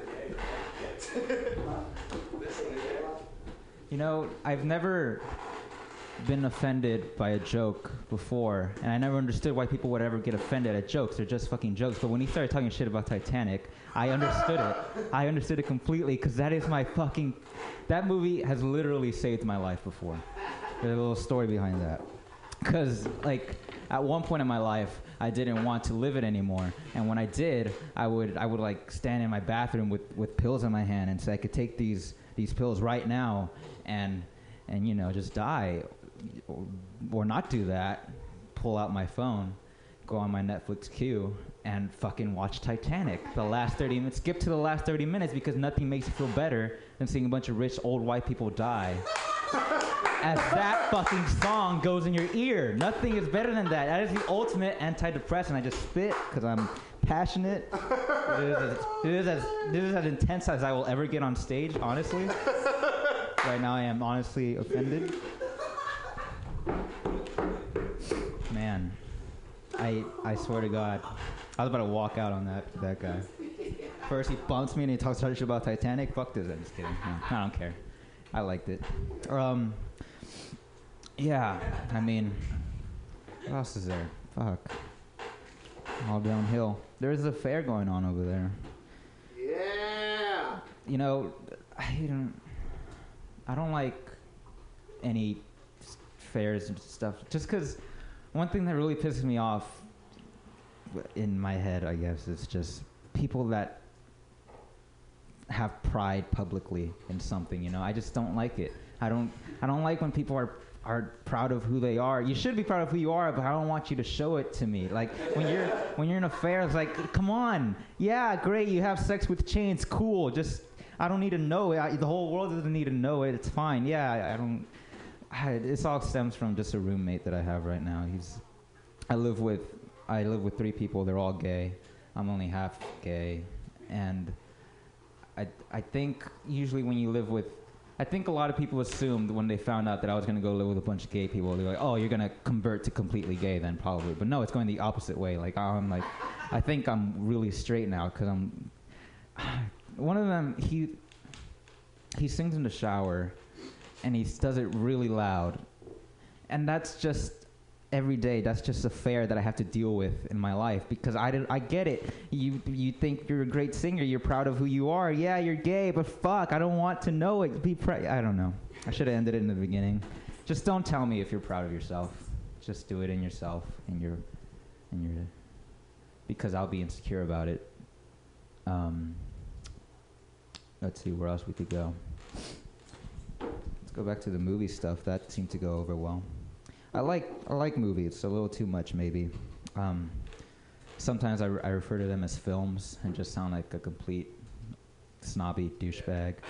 Like, I feel like I should be dressed as a penguin. They're like, I like films. That was a great film. Like, I watched, this happened a while ago, but Mission Impossible, the newest one, came out. I went to watch it with my sister and my mother. And we walked out of the theater, and they were talking like, oh, it was a great movie. The action was awesome. Tom Cruise, he does it on stunts. It's so cool. And I was agreeing with them, but in my head, I was like, yeah, but the mise-en-scène in that movie is what gets me going. That's what I love about it. I'm just happy I had the decency not to say that out loud in that moment. I just go somewhere else and do that. But yeah, I remember I used to work at a movie theater, and on my last day, 2 things happened. The first thing that happened that day was this lady she just came up to me and started preaching about racism in movies. I'll get back to that later. But the second thing that happened at the end of the night, it was around the time that Trainwreck came out, that Amy Schumer movie. And lucky for me, I guess someone had a weird bachelorette party in there, and my theater started selling beers. So they drank a bunch of beers, and a lot of them were full in the theater that I was cleaning. I was like, oh, cool, I'll get drunk at work. So I took all the beers, and I got drunk on my last day of work. That was a fun way to end it. I remember I left. I saw my manager there. I think I should say goodbye. And I was like, wait, can he fire me if I'm already on my last day? Because he'll smell it on my breath, probably, that I drank all the beer in Trainwreck. I don't know. I was a train wreck. Boom. I did that joke. I was a train wreck. After Trainwreck ended, Amy Schumer. No, the more interesting thing is the lady. She was a older black lady, and she came up to me, and she just had to complain to somebody that she was tired of racism in movies. And I get it, you know. Some movies, they're bad, but nowadays it's getting better, you know. At least they got out of their way to put at least some sort of diversity in there, you know. Sometimes, I guess. Back then, it was back in the day that I don't know what I'm talking about because I wasn't there back in the day, but I know back in the day, it was pretty not diverse. Like The Breakfast Club, that movie makes every teenager feel like they belong in this world except the non-white ones, you know, because there's absolutely no diversity in that movie. There's nothing. The most ethnic thing about that movie is Emilio Estevez's last name, which is a lie, you know. That's a lie. He's not. His mom, she's from fucking Kentucky, and his dad is half Irish and half Spaniard. With Spanish, you know, that's okay, I guess. But that's like the whitest Spanish you can possibly be from Spain. Like, I'm pretty sure there are more taco trucks in Kentucky than in Spain right now, you know. That's not a... They gotta fix that thing. They gotta be good. Did you like me, or I don't know? Oh, no, man. Okay, just making sure. Cool. I told you you're picking up extra time. Is Leo okay? Oh, it's okay. No, I insist.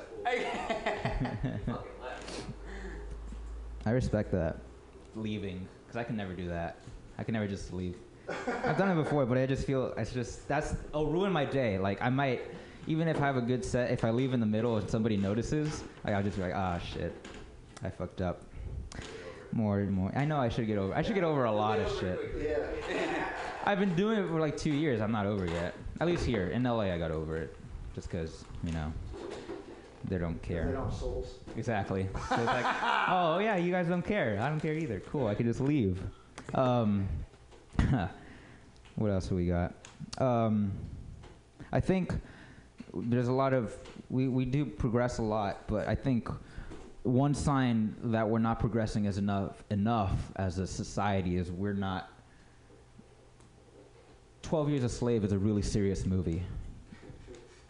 I think once that type of movie becomes a comedy and we can laugh at it, then we've made it as a society. Honestly. It's a crazy theory, but I think that's how it's going to work. Once you can laugh at that and say, oh, fucking racism, we used to do that shit, that's ridiculous. But now there's a part of us that still has that in us, and we watch it, we're like, oh, God, that's so sad, that's so crying, because inside, you know, I kind of want to do that, I think. I don't know, but I think there's a little racism there that brings out the tears when we watch 12 Years a Slave. I cried during that movie. I'm not even white. I don't know what that says about me. I was raised by a very white man, though. Not white on the outside, but the inside. Ooh, shit. He belongs... He's my dad. He's Salvadorian, and he jumped the border when he was like 13, I think, because of the civil war going on over there. And when he got here, he got a job. Works for a car company. He's a mechanic. You know, he's a good guy, hardworking. But he's a Republican now, like really conservative Republican, wears cargo shorts, has an American flag on his yard. I remember I told him, in 20 years I could picture you in a Hawaiian shirt with a golden retriever and a white picket fence around the house you have. And he was like, yeah, you're right. I'm like, you shouldn't be proud of that, Dad.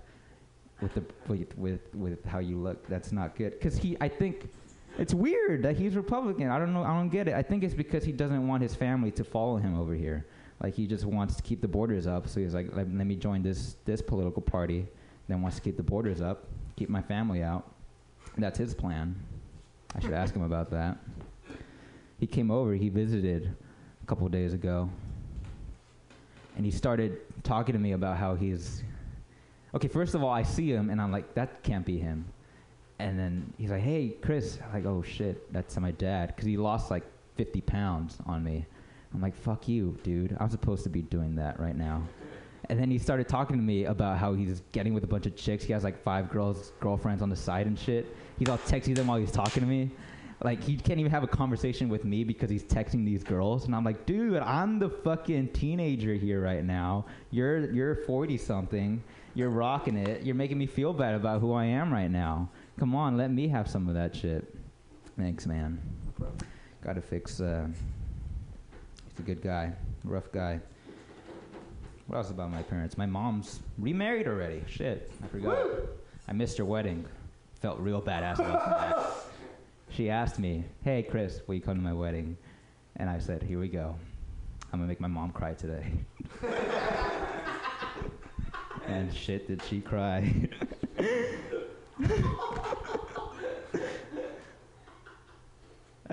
I didn't mind it. That was a proud moment of my life. I said, I gotta do one thing. I gotta be disappointing in some way to my parents.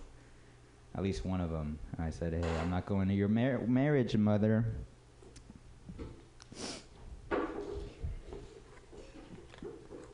She remarried a Salvadorian.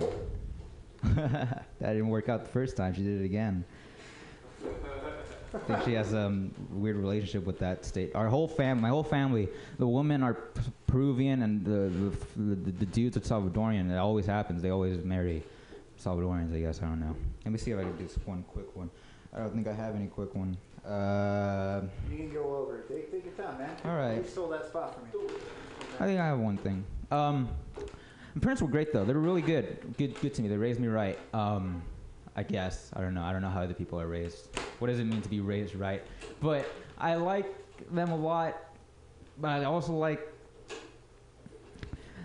I don't know. I've been thinking, why do I like to think about dark stuff? Because I've been researching serial killers lately. I don't know why. Just keep my job options open. I don't know. I guess that will work someday if everything goes terribly. I don't know. No, I won't do that. But I think the reason why I like to study that is my parents. They were good to me, but they stayed alive the whole way. They didn't die once. They didn't give me that opportunity to become a superhero, because you had to be an orphan to be a really good superhero, like Batman, you know? They never died in front of me in an alley like loving parents should. They never gave me that opportunity, you know? And if you're an orphan, you didn't capitalize on your opportunity, bro. You had the chance. Could have been Batman. You could have brought the Joker to this world, but you didn't. All right. Thanks, guys. Yeah, keep it going for Chris. Come on, that was amazing. You know, that set right there about, like begrudgingly not going to your mom's wedding. It reminds me of that Bill Burr quote. Bill Burr has a quote that says, your 20s are the time in your life when you take your childhood out on everybody you come in contact with. That's a great quote. Fucking ahead of his time, Bill Burr, ahead of his time. All right, this next fuckhead to the stage hails from New Jersey. Bodie Lang. Yeah. What the hell is going on there? Yeah, okay. She wants to play. Oh, okay. Thanks, Ethan. That was such a wonderful, warm introduction. That was very warm, wonderful. What's your name, man? Chris. Give it up for Chris. Yeah. Give it up for Chris. Some good stuff there. Is she gone? She's gone? Yeah, she's gone. That girl scares the fucking shit out of me. I think she'd probably be happy to know that. I think too, but and not I'm almost afraid to laugh sometimes because I feel like she's gonna be, "What the fuck you laughing at, motherfucker?" You know, I'm just like, ooh. But yeah, and I feel like she's tiny, but I feel like she could fucking ruin me. You know, I feel like I would not even want to physically confront Alyssa on any fronts at all. Confronts, but love you, Alyssa. I really do. I love her. It's just sometimes I do get frightened by women in general, I guess, maybe. But, yeah. There were some things I wanted to touch upon. You were talking about how offended you were about dude, I was just as offended when you were making fun of Breakfast Club, motherfucker. All right? I was ready to walk out. No, I'm just kidding. Just kidding.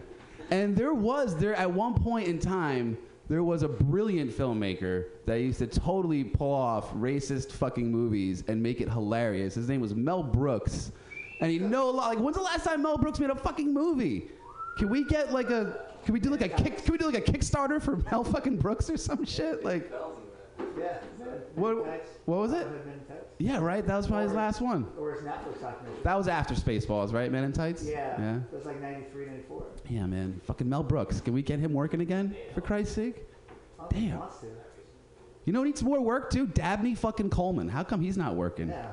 That guy was the shit. Yeah. You guys do you guys know who fucking Dabney Coleman is? He was, you remember fucking Cloak and Dagger? Yeah. With the kid from E.T.? Yeah. And he was Jack Black. His dad was Jack Black. That's where Jack Black stole his fucking identity. And that's why we don't see Dabney Coleman anymore. Thanks a lot, Jack Black. Piece of shit. There was things I was going to work on too. Yeah. You've probably seen this kind of shit. There was a homeless guy on the corner of it was like 17th and Folsom.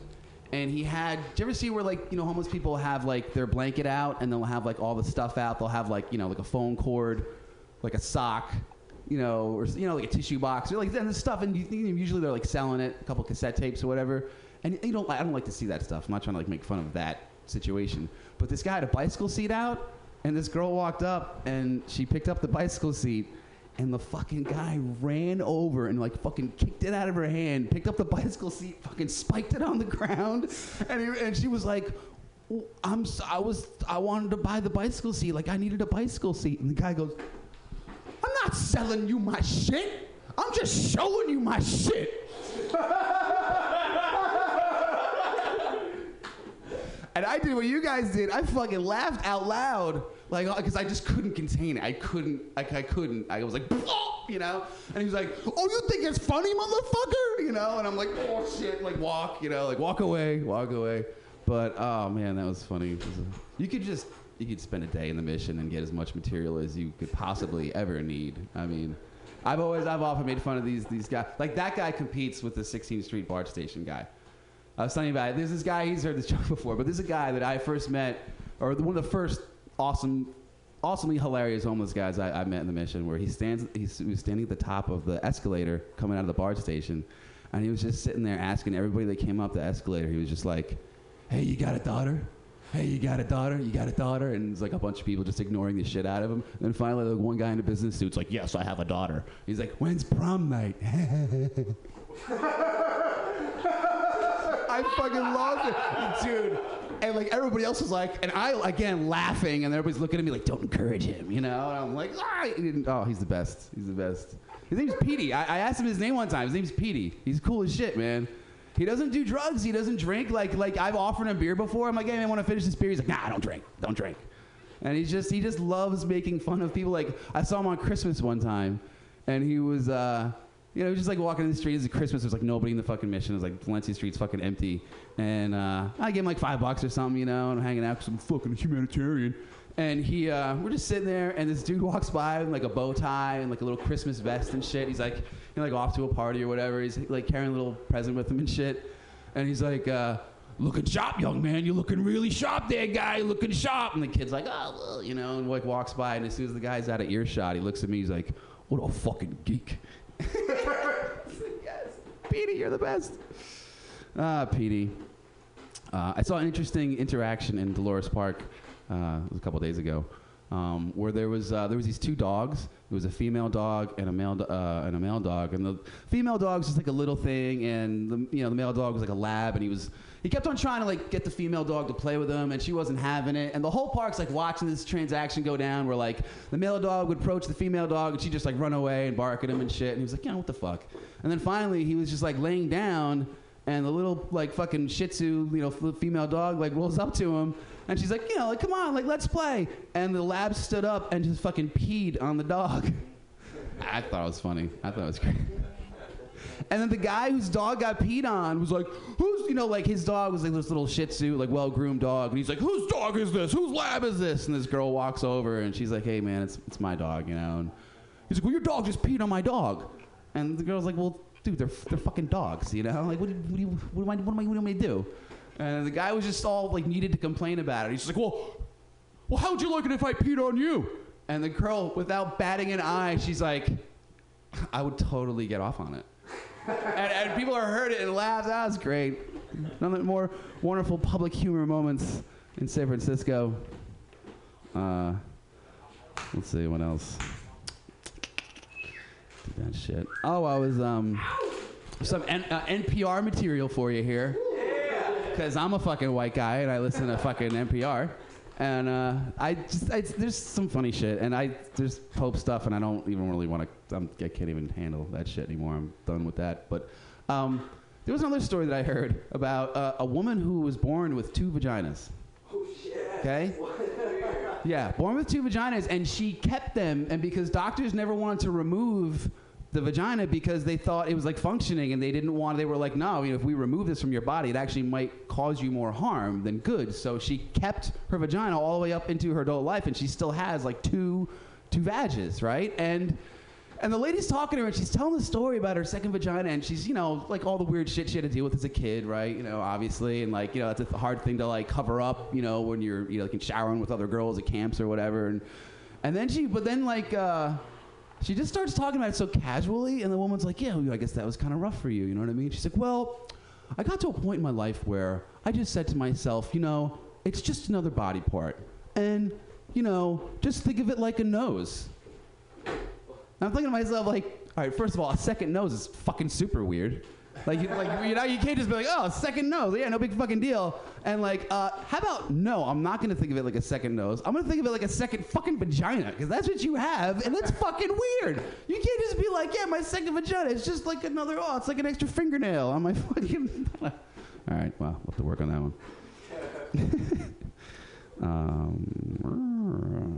There was I went to Outside Lands a couple weeks back, and there was a really awesome, funny moment there where I don't really follow a lot of some of these new pop bands and some of these new acts or whatever. I don't know who they are, but there was this guy performing there that my friend really wanted to see. His name was Sam Smith, right? He's like this British like crooner guy, right? And total sweet guy. And I get it. He's like he's a good looking dude. He's British. So he's real polite, and girls are just fucking squirting for this guy. As soon as he walks out on stage, they're just like, like, Sam Smith, what the fuck your balls? And I totally get it. He's an amazing singer, and he's a good-looking dude, and he's, and then all of a sudden he goes into story time during one of his songs, and he starts talking about, he's like, yes, this next song is about a man who broke my heart, and fucking 40,000 vaginas just fucking dried up quicker than you could ever imagine, dude. It was just like fucking went from fucking rainforest to Sahara in a second, dude. There were literally women that were just like, Sam Smith, you're so gorgeous. And they were like, did he just say he's in love with a man? You want to go get some funnel cake? Yeah, let's go get some funnel cake. Come on, gotta stay safe. That was great. And then the best part was, though, there was one little gay guy next to me who, as soon as he started telling the story, he was just like, yeah! He was shining, He was like, fuck you, bitches! He's mine! Yeah, that was great for him. I was very happy for that guy. Thank you for listening to me, guys. Oh, I thought you were going to spike it on me for my entrance. I love this band. Keep it going for Bodie Lane, ladies and gentlemen. What a good guy. What a sweetheart. Good job, Bodie. All right. Thank you, sir. 2 vaginas. That's scary. 1 vaginas. Right? Too much already. Yeah, 2? Slipped out. Man, I don't even want to be a threesome. Nah. Sorry, I'm looking forward to your set right now. Because he's up, ladies and gentlemen. Your next comic stage I have just met recently outside, but I'm sure he's very funny. Please, big round of applause for Mr. Rafi.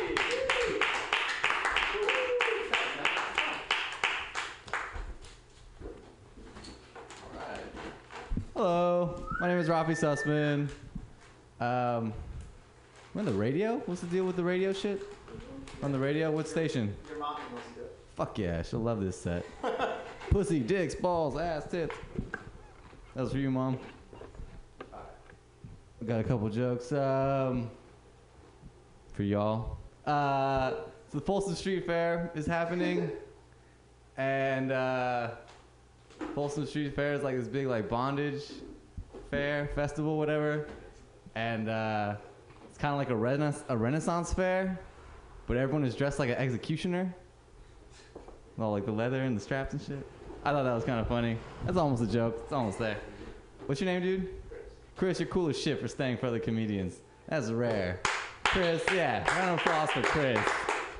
Learn some etiquette, people on the radio who are listening to this. I'm assuming I'm talking to like 10,000 people now. This is my fucking HBO special. All right, Renaissance Folsom Fair. Cross that shit off. NPR joke for that guy in the back. I was listening to NPR, and there's a woman named Louisa Lim, and she's a really good reporter, but she's got like the English accent that was adopted by popularized by Henry VIII, because he had so much syphilis that his lips are all fucked up. So that's where this English accent comes from, like where you make your R's W. And this woman named Louisa Lim, she's a really good reporter, but she makes her R's W's, and I can't really take it seriously when she says there's a fucking crisis in Syria. She sounds like, you know, like sexy Elmer Fudd, or like sexy female English Elmer Fudd is what I call her when I'm masturbating to her voice. I don't masturbate to her voice. That's lame. I have a phone. I look at porn. More jokes. I got a couple more jokes, and then I'm gonna try and like fill these 10 minutes. But I'm gonna try some new jokes. Volkswagen recently got in trouble because their diesel cars have this software that tricks the EPA emissions computers to thinking that the Volkswagen diesel cars are environmentally acceptable, and it's like really fucked up because they're putting all these like pollutants into the air and shit, and that's got to be like the worst thing Germany's ever done.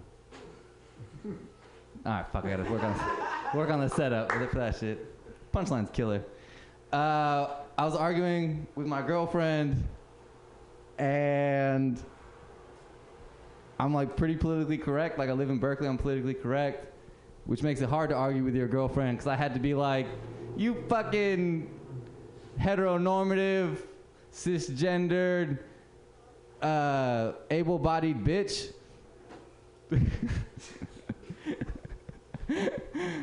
Yeah, that's politically correct, right? Man, you're so excited for me. I'm fucking bombing right now. I'm so sorry. No, I'm not. I'm confident. Owning it. I'm fucking running this shit, man. I did get peed on once. We touched on that in the beginning. Thank you, Ethan. Applauding and getting peed on. But it wasn't like, yeah, pee on me. I'm gonna be fucking into it. We got peed on by like a sleeping lady. That was kind of weird because like I was like into cocaine like a year ago, and so I'd go over to my girlfriend's house and just like fuck her, and then she'd fall asleep, and then I would watch The Wire while she was asleep, and all of a sudden like the bed got hella wet and it wasn't my fault, and I was like, that's crazy. What do I do? Do I wake her up or do I keep watching The Wire? Do I scoot over and just keep watching The Wire? So I scooted over and I kept watching The Wire. And she slept in pee, and I didn't. True story. I think that I'm gonna rant for a bit because I haven't tons of time. This is my microphone.